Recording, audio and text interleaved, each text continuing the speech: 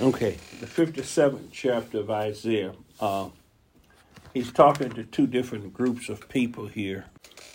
Proverbs 57, Isaiah 57th chapter, when he's addressing about the righteous being moved, and no one takes it to heart as to what God's doing. And that comes from us not studying God's word and knowing God's word, being rooted and grounded in God's word. And with Bible study, we should be able to rightly divide the word of truth. And the disadvantage that we have in this latter day is that there's not enough of the younger people or older people actually studying God's word and being given to God's word. And that's why he says that people perish because of lack of knowledge of God's word. They've heard preaching and teaching, and they compartmentalize it. They think we have this, and we're children of God and Jesus loves us all. And it's just like Israel. They took God for granted as God's people. Mm-hmm. They didn't know God. They knew of his word, but they wasn't doers of God's word. So they thought God wouldn't destroy them. And that's why the children of the kingdom are cast out. There are a lot of people in churches, and they take for granted that we all are Christians or whatever, because just saying we are Christians makes us Christians.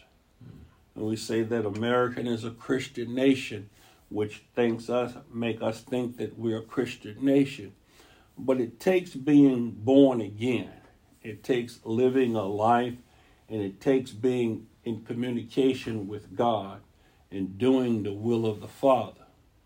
But not knowing this in its fullest state, in other words, the way it is today, the new preaching and the new teaching of God's word, the new revelations coming out, as I was saying in the introduction that we missed, that the recorder didn't pick up. It's like Enoch, when they say Enoch was translated, God took him and he was not. But it's not that he took Enoch to heaven. It says he was translated, so he became a type of those that God removed, or God moves away from trouble or evil. The world was in such a condition at that time that Enoch was taken away. God took him, just like Elijah. Elijah was translated. He was taken up, a type that was removed. But then the younger people that's studying the word of God and looking and going deeper into revelations, the deeper things of God, they get to a scripture and say, okay, well here, Jesus says no man had ascended up, but he who ascended down. He was the only one that came from the Father and went back to the Father. Mm-hmm. So the reason the last will be first and the first will be last is the understanding and the complete knowledge of God's word. In other words, the new harvest of God's word, where as Satan tried to use God's word against Jesus, there are a lot of people that are falling for knowing the scriptures and having a private interpretation of the scriptures, and by being our parents or the one in authority, it causes God's word to be mocked or made fun of, because the people that are teaching, it says, be not many masters and be not many teachers. The one that are teacher and instructing of God's word may be teaching beyond what they understand. They're like the King James only people, that it has to be from the King James, or any other translation is not right if it's not from a King James Bible. The old people would teach about soul sleep and the incorrect teaching about that the soul that's in hell and then the people that's in heaven looking down. But the Bible says the soul that sinneth, it shall die. Mm-hmm. Jesus Christ is the only one that offers eternal life. Paul had to correct the teaching of some of the people during the times of the Thessalonians about some that sleeping or had quit their jobs. A lot of people were quitting their jobs and looking for the soon return of Jesus Christ, because they thought his return was imminent at that time or whatever. But the apostles started to see that. That's why they started to write it down some 40 or 50 or 60 years after the apostles started teaching, because they started to die. They said, well, look, we need to get this down. We need to get this written, the written word of God, because he's not coming back in our time. The understanding that that wasn't for that time. A greater light was infused on the word of God. The Scoffers, which have been here ever since the time of Adam, Scoffers has been here ever since the beginning, because that's why what Satan is, a scoffer or a mocker. He mocked God's word. He made light of God's word. He despised God's word. So the Scoffer says, where's the promise of his coming? Things have continued as it was in the beginning, and he's not came back yet. And during the times of the apostles, there's people saying, well, he's not coming back during this generation. It's been thousands of years or whatever now. And people were saying, well, the earth, man's going to get better or whatever. And they're not looking. And that's why the preachers and the people of today are saying it's imminent, that his return is right nigh at the door. And I think we as the preachers of the Latter-day Church, we realize that we're at the end of history, that we at the end of the times of the Gentiles, and the scriptures has been almost completely fulfilled, and it is time for Jesus Christ to come back. So you would have to have a knowledge of God's word, a studying and an understanding of God's word, or you'll start to yield to some of the mockers, because Satan's people have counterfeited this and changed it. So now his ministers are changed into angels of light. Yes. They're preaching and teaching God's word. I was telling you the other day about the Presbyterian Church. Some 260 some churches in North Carolina, South Carolina left the denomination, and nationwide there thousands are leaving over same-sex marriage, over the gay rights movement and all these things, because it's coming into the church and not having an understanding of Scripture. We divide or split over it, but then there are some that compromise and become tolerant of it, which is in the middle, which you shouldn't do. But then there are those that are turning violent, and I tell you, the national Christianity that's arising, the church have apostatized and went away. So the church is violent, and the people, if you're reading all the news headlines and follow Russell Moore and some of the other things, this new Christianity that, along with the political rise of the Republican Party in Christian nationalism, puts a Antichrist face on Christianity, on the religion of Christianity. So we see the numbers falling in Christianity and denominational Christianity falling. So there are those that are mocking, and I don't know how many of us or how many in different churches realize, well, your children really don't believe in God. They're not following God. They don't believe in an imminent coming of Jesus Christ and in hell of death, and that going to church is going to church. And though a lot of our children go to church or whatever, and they're grown and have their own lives, church is just part of a social gathering or whatever.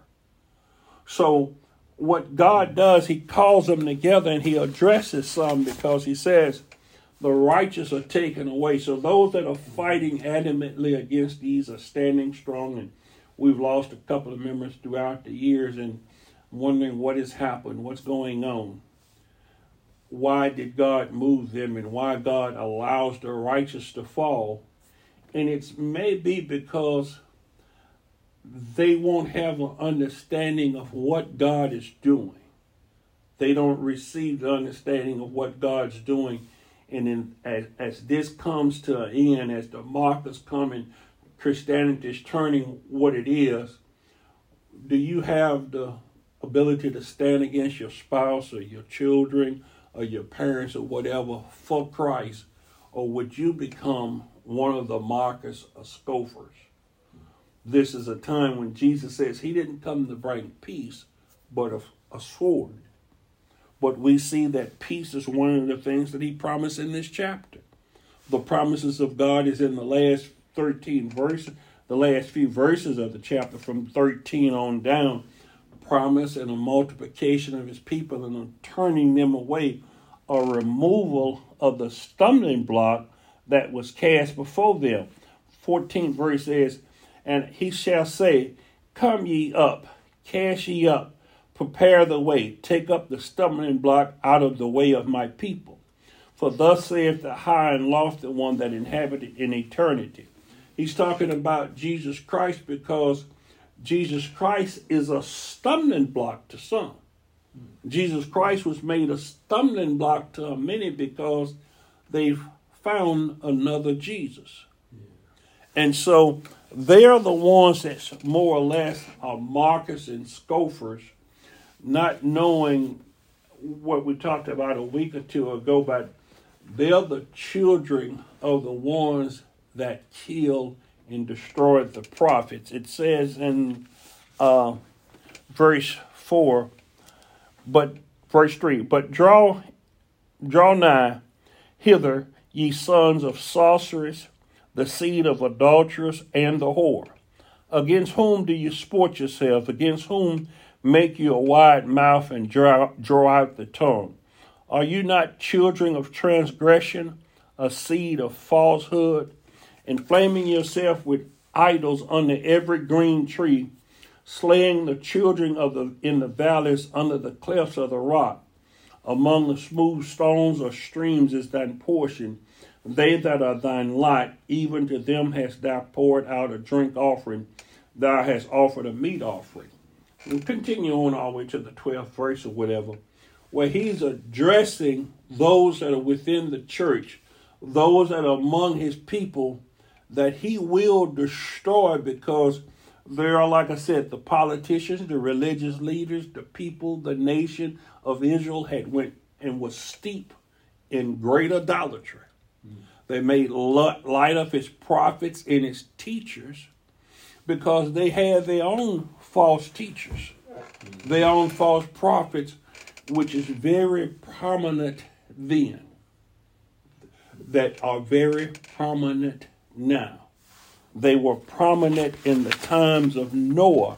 If you would see in the book of Genesis, in the 6th chapter, it says, and it came to pass when men began to multiply on the face of the earth, and daughters were born unto them, that the sons of God saw the daughters of men, that they were fair, and they took them wives, and which they chose. This wasn't God, but this was the false prophets and false teachers.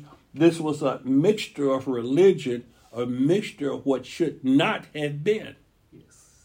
Man, it says that the sons of God saw them and took them wives. And the Lord said, my spirit shall not always strive with man, for that he is also flesh is, and yet his days shall be 120 years.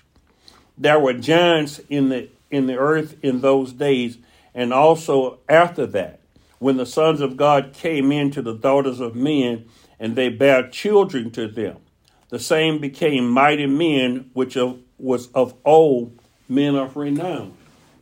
Jude speaks of these same men that crept in unaware, that was born unto this, ordained unto this condemnation. Those men of renown were men of stature, like popular people nowadays.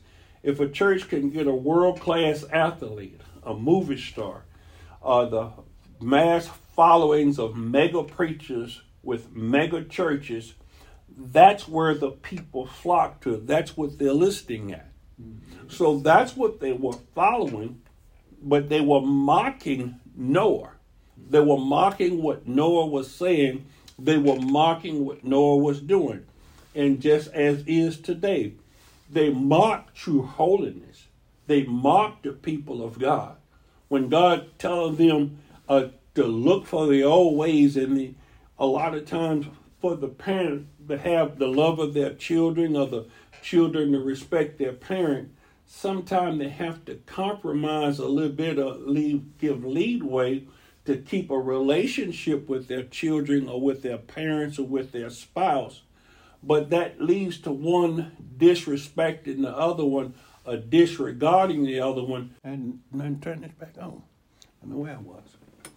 So of all of this, we have problems, and just like what I'm saying now, I've throughout this week or the last couple of weeks, by helping and doing other stuff, I hadn't been able to dedicate as much as I wanted to dedicate to God, trying to be a good parent, a good friend, individual. So my struggles bring me up short, whereas a lot of people that should be in the church doing the things that they should be, they're following their own lives or their own times.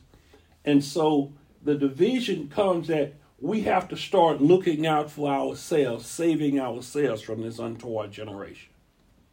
So it's a lot of tapes that didn't get out, and a lot of things, just like right now, I've tried to record this 2 or 3 times. So do your sons and daughters or some of your relatives or people should be in here? We should find what God's purpose is in the body of Christ, because another part of the body is suffering because we're not doing what we should be doing. So we have to learn. We're going to have to learn. That's why God moves people and moves things, because they're stubborn and they're not following God. But God doesn't allow them to go any further because they're not operating in the way of the body of Christ. He needs to put other people in that place. So last week I told you about the scripture, Proverbs 26th chapter. It says, "Answer not a fool according to his folly, lest also he be like unto you." Answer a fool not according to his folly, lest thou be like also unto him. You'll be just like him if you answer him the same way you do. Now, do you have children that you don't answer back, or people that you don't answer because you'll be just as big as fools as they are, or whatever? But are you led by the Spirit to know whether to answer him back or not answer him? You remember I told you somebody ran in the back of me tonight. Well, something in my spirit was saying, well, just forget it, what she was saying or whatever. And she said, did I run into her? Did she run into me? Well, you know you ran in the back of me. I'm sitting still at the drive up. But I said, I didn't feel like doing anything, but I asked my wife, I say, are you all right or whatever? What do you want to do? You want to call the police? You want to wait, or what do you want to do this? But it wasn't my decision to make alone, but she went along with my decision. But sometime you have to call the police. You have to do what the Spirit leads you. So that's the next verse, the 6th verse. The 4th verse says, answer not according to his folly, lest also he be like unto you. The other one says, answer a fool according to his folly, lest he be wise in his own conceit. In other words, since he said that or did that, you come down with the same hardness as he came against you. You act a fool with him acting a fool. But isn't that you have to be led? Now that scripture, that's a paradox, because what do you do in that situation? That's why I say we have to be led by the Spirit of God, so we have to look for the Spirit of God to act all the time. Yeah. So it says, blessed or prosperous or fortunate is the man who does not walk in the counsel of the wicked, following the advice and example of a fool or the mocker. We see what's divided our nation. We have a political group that's leading a violent Christianity, a Christianity that's not biblical, a biblical Christianity, example of Jesus Christ. But that's what people are saying, that they are the Christianity that should prevail. But then they say, well, we must help the people of God. And we know Israel is God's chosen people, but the Israel of God, the circumcision is of the heart and not a physical circumcision. So what's dividing a great deal of Congress and the people in the world today is a lot of movie stars have been blacklisted because they use the word genocide. there's genocide going on in the Middle East now, where they're murdering the Palestinians in the hospitals and all the things that's going on. In Russia, what's going on with Ukraine. But throughout the earth, this nation has been the power, the money that's backing a whole lot of these things. So they're culpable in a way, but it's because they're thinking that little slither of land, that Israel in the Middle East, is the Israel of God. You can't identify the physical Israel today, and the only way you can identify the spiritual Israel today is through God's word. But the confrontation and all of those things are happening, so a lot of righteous are being taken away because, why? Because the sons of the adulteresses, the sorcerer, the sons of the whore are doing exactly what the word of God says in the book of Daniel, that he given them power to walk and to prevail over his holy people for a while, toward the end time or whatever. So that's why I say we have to get strong, because God's going to move a lot of our parents, our children, our spouses, and the people around us, and even us, if we're not the ones that's hunkering down to fight this battle, to find out where's my purpose, where's my place in the body of Christ. We can cause the word of God to be mocked. He says, continue on with Psalm 1, he says, blessed is the man that sit not down in the seat of scoffers, those that ridicule, but his delight is in the law of the Lord, and on his law, that is, in his precepts and teaching, he habitually meditates day and night. So, do you address a fool as a fool, or a marker as a marker, or a scoffer as a scoffer? Because we know that the political entity that the nation has to fall. We have no choice. The Democrats are putting a man in there. He's much too old. He's not making a conscientious decision. He's not a good representative. The passive his way of doing things, it's not could prevail over the scoffer's way, the marker's way. We know that the Republican Party, those people that are following those, that Christianity, that wing, is markers and scoffers. They ridicule people. But should we be ridiculing those them? Is that right? Or do we see that God says we shouldn't be given the ridicule of scoffery? That we don't get entangled in this world's affairs. So what's going on in the world, we have to not get entangled with it, because it's coming to an end anyhow, that the foundations are being destroyed. Yes. So what happens is Satan causes us to become mockers or scorners. And so that's why the other day I gave you the definition of scoffers in those scriptures, in which we see that God's going to attack the church and God's going to attack the world. And the only one that he's going to keep during this time of tribulation are those that are his.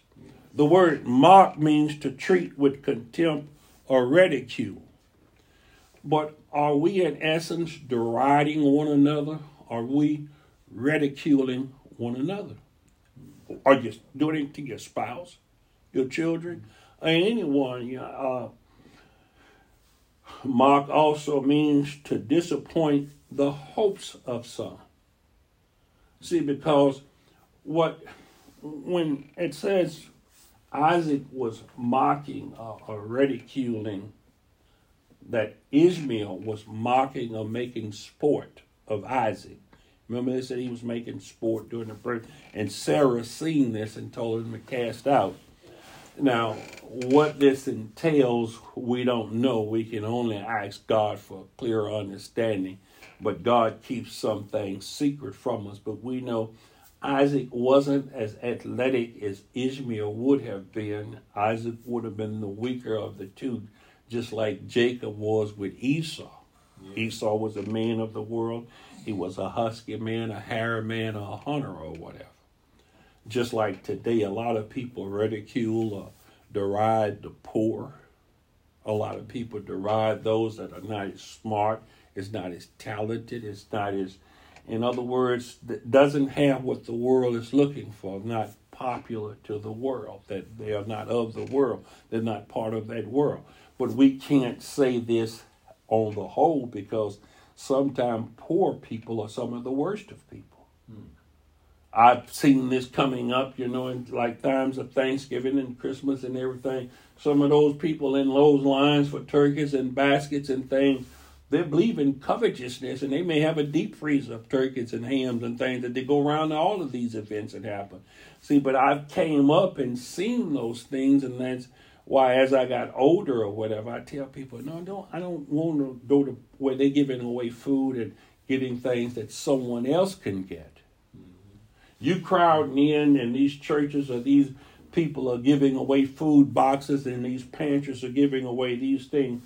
But you're working, and if we see some of the cars and things that these people are in, and these people are going to these churches, and the church will claim, well, didn't we feed the needy? Didn't we heal the sick and all? Well, the needy that you was feeding was the covetous ones that was coming there getting that stuff that didn't need it. They had jobs making thousands of dollars every 2 or 3 weeks, making a couple of $1,000s or something. They had new cars and vehicles coming to get this, but they were covetousness.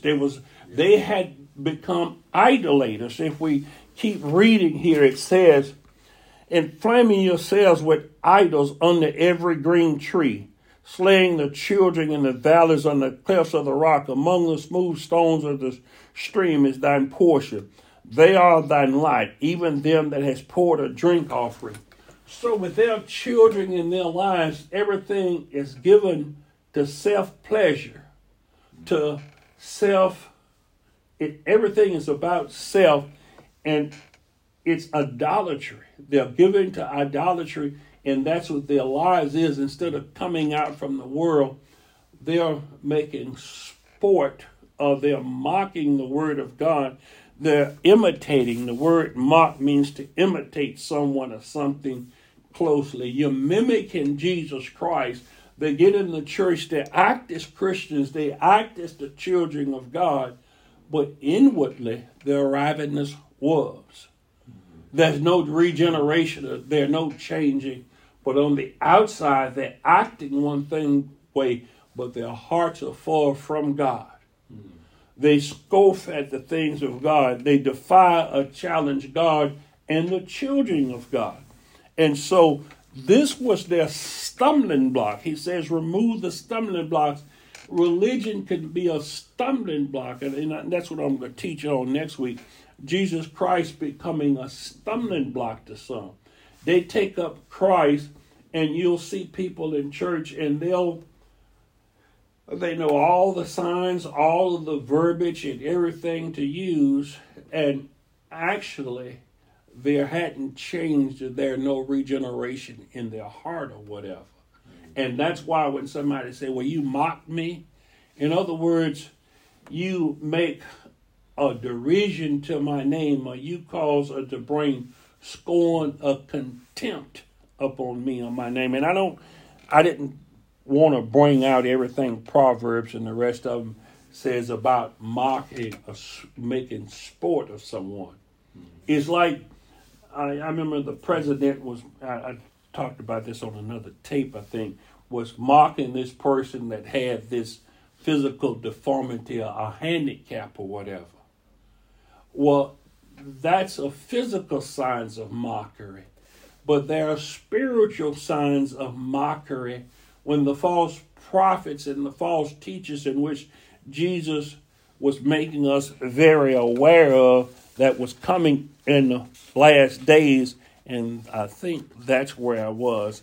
Jude, the 7:18 verse says, Beloved, remember ye the words which were spoken by the apostles of our Lord Jesus Christ, how that they told you there should be mockers in the last time, who should walk after their own ungodly lust. Yes.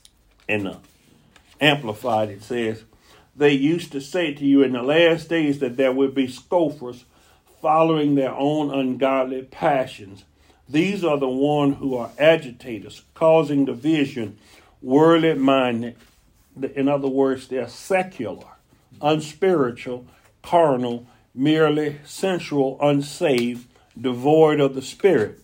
So these are the ones in the party, and I don't want to start naming names or whatever, but they quote the Bible and they use scriptures, but they cause divisions in the body of Christ, because God says, mark those that cause divisions, because this is another Jesus that you're preaching or teaching. This is exactly what the word of God says, as Satan says. The scripture says, cast thee down lest thou dash thy foot against a stone. But you're saying, hold on, that's out of context. That's not right. That's tempting the Lord thy God. Yes. But then to some, you wouldn't tell them that. They should know that. You're the ones who preaching or teaching that. So sometimes we have to learn who to avoid the argument of these things with. But some you have to rebuke openly. Yes. But you have to know how to wield your sword. In other words, wield your word of God, because it tells us in Proverbs that you can get hurt seriously rebuking a scoffer or a mocker. They're out for your life. They will kill, because they're not true to what they're preaching or teaching. They're hypocrites. That's who hurt you the worst, and that's what I said. Netanyahu in Israel was overcome by Hamas with this brutal massacre or murder, and they relentlessly went in, killed thousands of people, and took 200 or 300 hostages, which was wicked and evil, and it was satanic. But they are embedded among some innocent Palestinians and things that's in hospitals and places of whatever. They're interweaved with them. But you're just as wicked as they are if you're killing babies and invalids and people in hospitals and things to get to them. Yes. Jesus told Peter to put thine sword up. Yep. He says, don't root out the tares, because with doing that, you'll destroy the wheat along with that. So how can you destroy evil or wickedness? You can destroy good along with that. Abraham knew that way back in his time. He says, far be it from you, God, to destroy the righteous with the wicked. And that's when he was bargaining with God, not understanding we don't know as much as God. And God says he realized that the enemy did sow tares among the wheat. He says, allow them to grow up and I'll separate them at the harvest. Well, it's harvest time now. God says, thrust in your sickle and it's time for harvest. So right now, his messengers are separating the wheat and the tares. Yes. Those of us that are not spiritual are not seeing that the mockers are being gathered together to be burned. They're not to come through the trial and tribulation, but some of the righteous are passing away. Some of the righteous are being taken away. And they're not questioning what's going on. Proverbs 30:7 says, a man who mocks his father and despises his mother, the vultures shall pluck out their eyes. Whoever mocks the poor taunts his maker, and who rejoices at another's disaster will not go unpunished. The crowd that was mocking or talking about Pelosi's husband, that was, he got sentenced the other day, that beat the 80-year-old man with a hammer, Pelosi's husband or whatever. But the man running for president is making fun of that, or making sport of that, and laughing at those things, those the kind of seeds that we are sowing. And we must remember that God is not mocked. What a man soweth, that is what he shall reap. Yep. I didn't know the condition this woman was or whatever. She might have been playing on my sympathy. She might have not been telling the truth or whatever. She was talking about she had went to the dentist and something about her dentures and everything, and she was on some painkiller or whatever. If you're in that bad a condition, I would advise you to go at home or whatever, and you should have been had the painkiller. It's this late this afternoon. You should have been had that. He probably would have given you some pain, but I don't know. I don't want to go through all of that or whatever. I can only see what's here. I'm going to be merciful unto you. I'm not going to call the police. I'm not going to pursue this.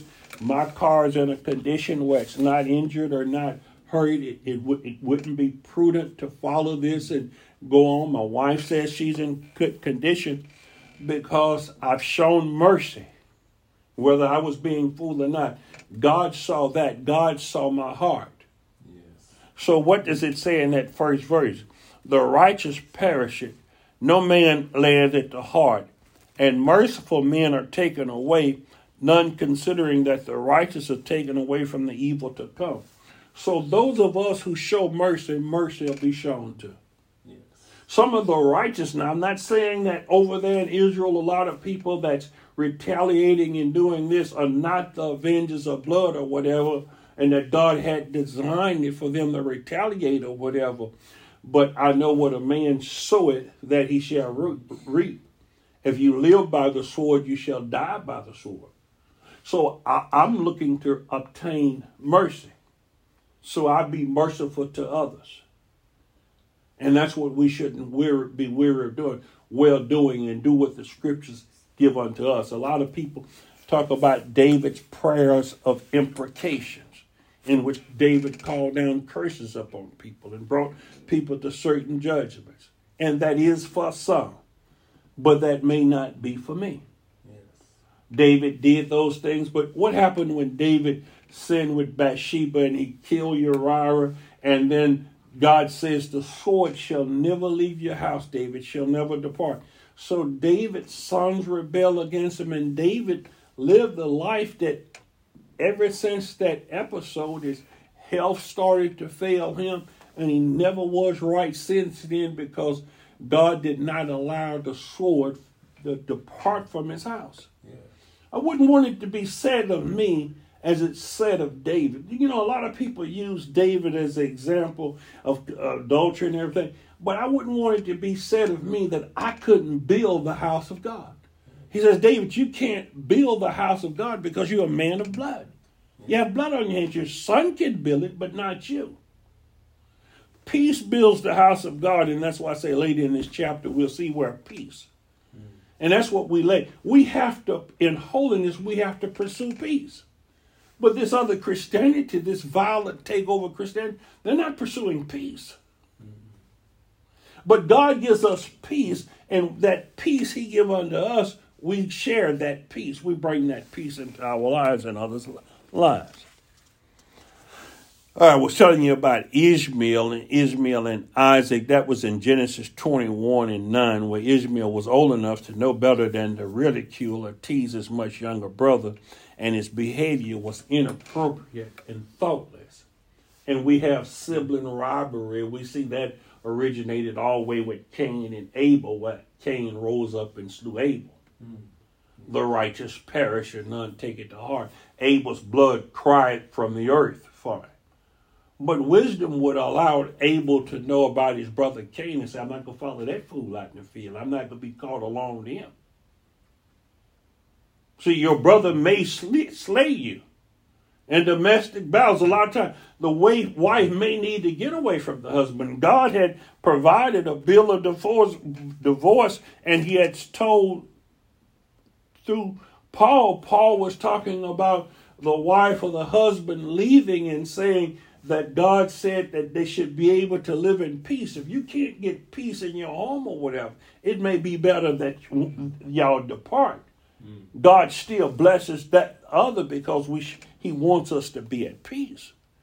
We have to use God's word, and that preacher behind the pulpit, he may not be as thoughtful and know much as God that's speaking to you, and he may direct you to live his way of life because he's preaching those scriptures from one perspective, and he don't know his congregation, his people within that congregation, because with a lot of the mega churches and everything, these preachers don't even know the people that's in their churches. Unless you in their inner circle or whatever. But he know one thing, that he has you striving, as they say here in Jude, it says, who walk after their own ungodly lust, that he could stand up there and talk about tithes and offerings and money coming in prosperity. And a lot of people in there, the lights can't be paid. Their needs are not being met. And they are afraid to say anything to the church because the preachers would say, it's your lack of faith the reason you're suffering. God don't want you to suffer. It's your lack of faith the reason you're living in poverty. And it's to consume what you have on their own lust to cause them to be able to ride in fancy cars. They sell the tapes. They want you to pay for the church and all these kinds of different offerings, and the people are accommodating the preacher's ways of life. Carlton Pearson died the other day, and he was a very popular evangelist at one time. I think he's from Oklahoma or whatever. And he had went into universalism toward the end of life, where he didn't believe in hell. He said there's no such thing as hell and all of these other things.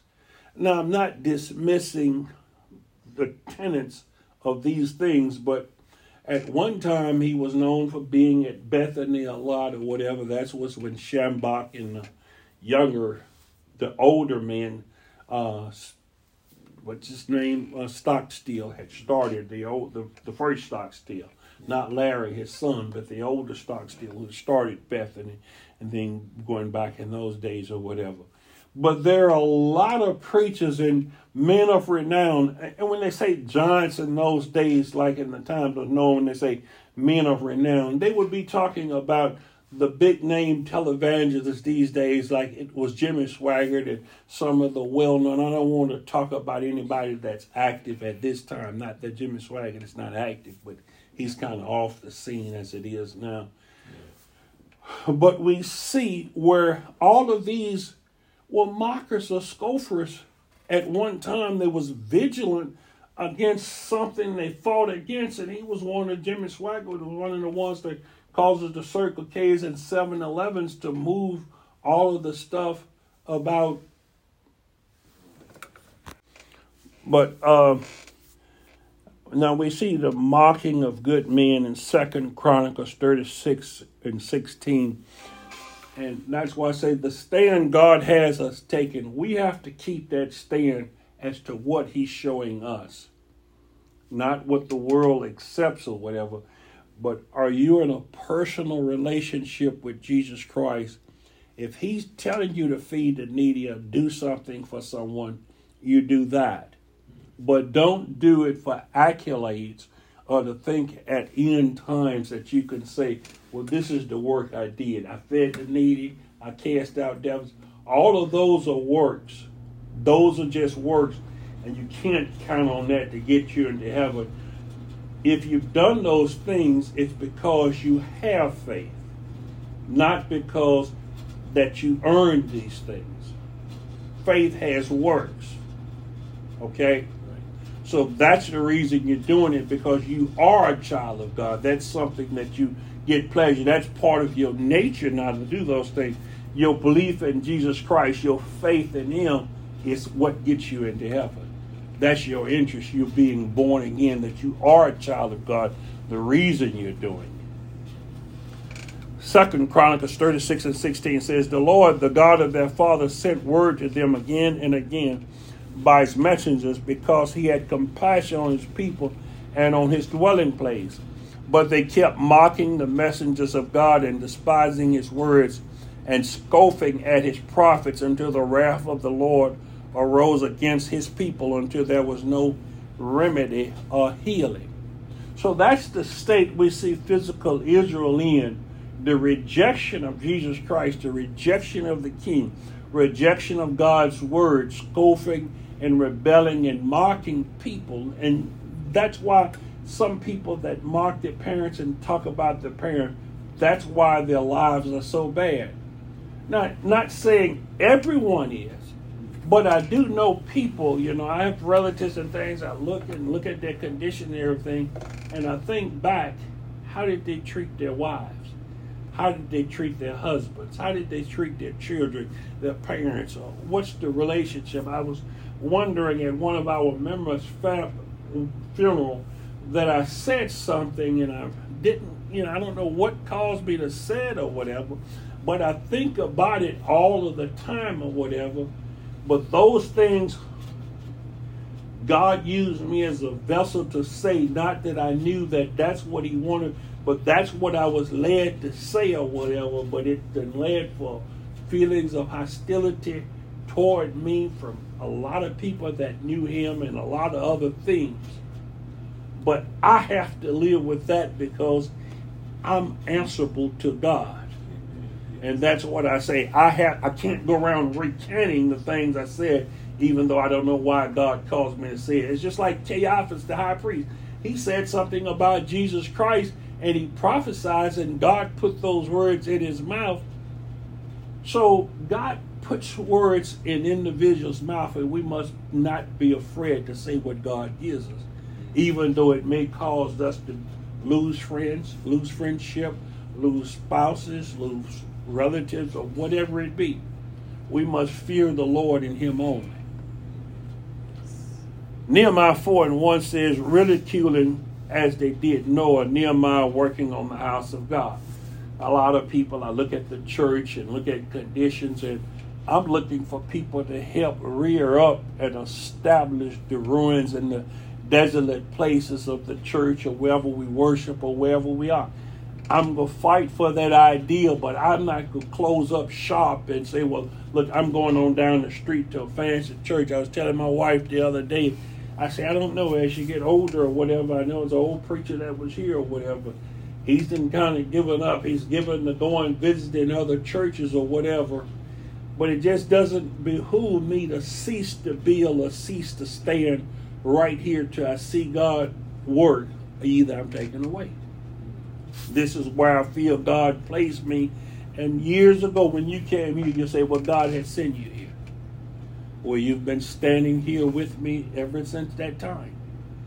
But we can't be double-minded no matter what people mock and say, why don't you just give that old stuff up? Daddy, why don't you toss out that old car? Why don't you do all this? And no, this is where I'm comfortable at, because you can't make me comfortable with what you're doing. I have to be made comfortable with God doing in me. Psalms 22:7 says, all who see me laugh at me and mock me. They insultingly open their lips, they shake their heads, saying, he trusted and committed himself to the Lord. Let him save him. Let him rescue him, because he delights in him. Now that was Jesus Christ speaking about people looking at him on the cross, saying, come down, you saved others, you saved yourself. They mocked him while he was on the cross. Even his brothers didn't believe in him. But he had to walk that road alone, and a lot of people are going to say things to you or whatever. So even if a person is wicked or evil, I see where God says, no murmur or complain, or no mocking or scoffer. So I don't even mock or scoff the wicked people, because he said, even your enemy, you shouldn't mock or scoff your enemies.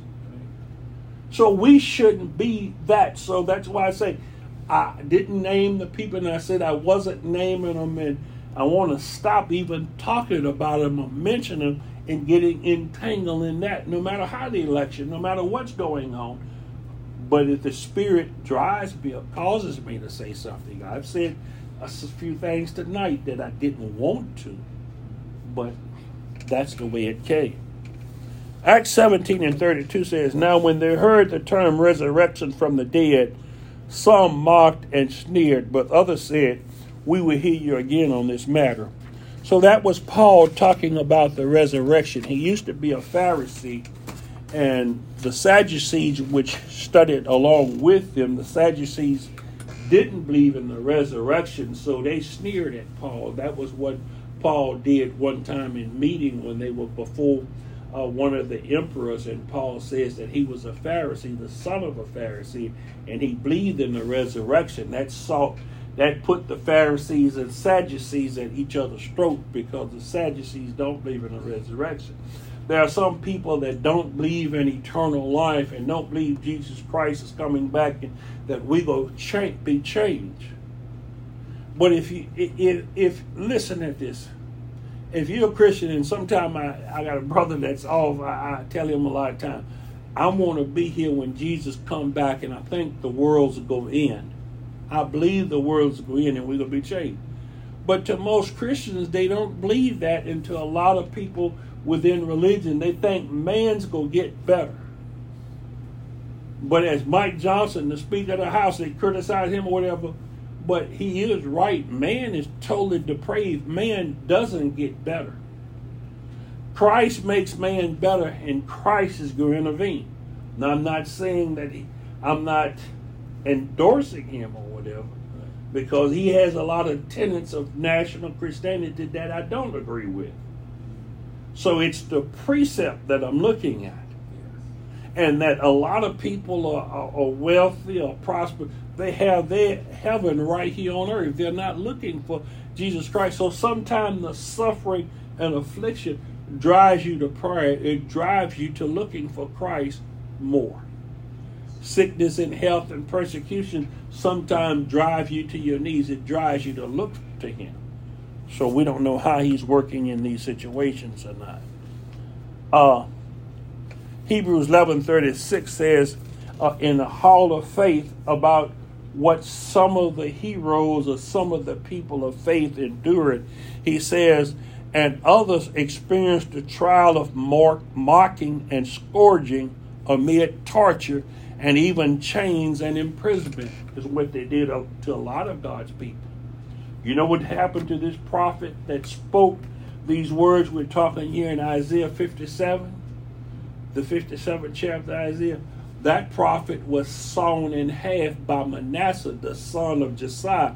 Josiah was the most righteous and trusting king that it was. But his son Manasseh was very wicked for over 50-some years. But he saw this prophet in half. He sawed Isaiah in half, the prophet Isaiah. So we don't know what God sends into our lives or whatever. And a lot of these nations that mock God, fight against the people of God, God retaliates. God takes vengeance. So we as God's people have to learn God's word through studying and walking in God's ways. And the proliferation of scoffers is a sign that we are in the last days. But we can't become scoffers.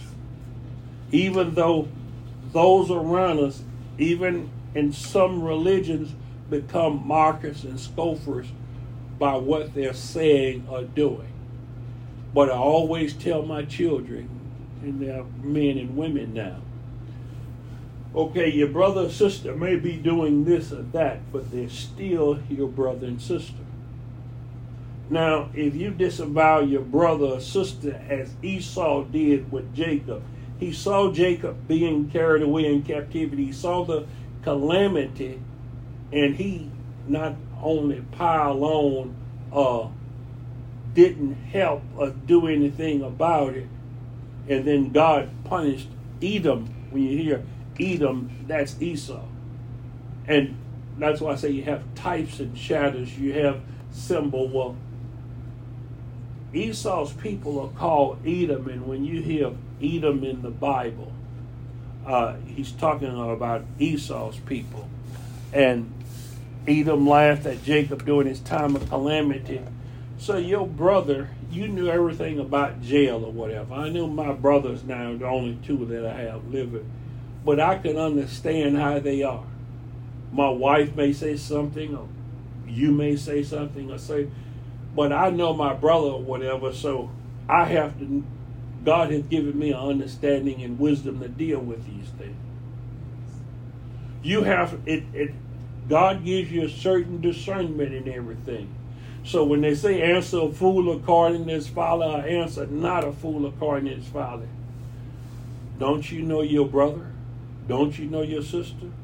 And so you can't use the terminology Cain says, am I my brother's keeper? Yes, you are your brother's keeper. You should be helping your brother or whatever. You shouldn't pile on. You should understand your brother. You should know all his mental defects. He may not have good sense. You know whether to avoid him or whether to get entangled with him, but he's still your brother. He's your sister. The same with our enemy. So Jesus says, love your brother, Love your enemy. Feed your brother. Feed your enemy. So, isn't this kind of a reciprocal action? Plus, it's being led by the Spirit of God, because we can't feed everybody. We can't do things. We can't help everybody. So we must depend upon Jesus Christ to be led by the Spirit of God. But we have to be slow to speak. So ridiculing and mocking, most of it is an action of its words. And that's why God says we have to be doers of His word. We have to be slow to speak and quick to hear. So the prudent sometimes keep silent because it's an evil time we're living in. So we don't pile on. A lot of people, when they see somebody being mocked of, a lot of people love especially the comedians and everything, the late night hosts and everything, like to make jokes. But shouldn't we not get involved in a lot of foolish talking and jesting? So that's even harder to stay back from this world, to stay unspotted from this world. It says to visit the widows and to keep unspotted from this world. That's the hard part. To not become a mocker, a scoffer. So I didn't have time. It didn't come out the other day when I was saying about the anatomy of a scoffer or a marker, in which I'll have to cover another day or whatever. But I wanted to give you a summary talk on this. This would be the second part when I asked the question, are you a scoffer or a marker? And we see in the book of Corinthians where Paul says, let a man examine himself to see whether he be in the faith. We have to keep examining ourselves each day. And if we would examine ourselves through prayer, through reading the Word of God, through time with the Word of God, meditating on it day and night, and by walking in it, God's Word's going to act like a mirror, and it's going to show us our faults. It's going to show us, but we can't leave away from studying the Word of God, from church or Bible study, and forget what manner of men we are. We have to see that may be us.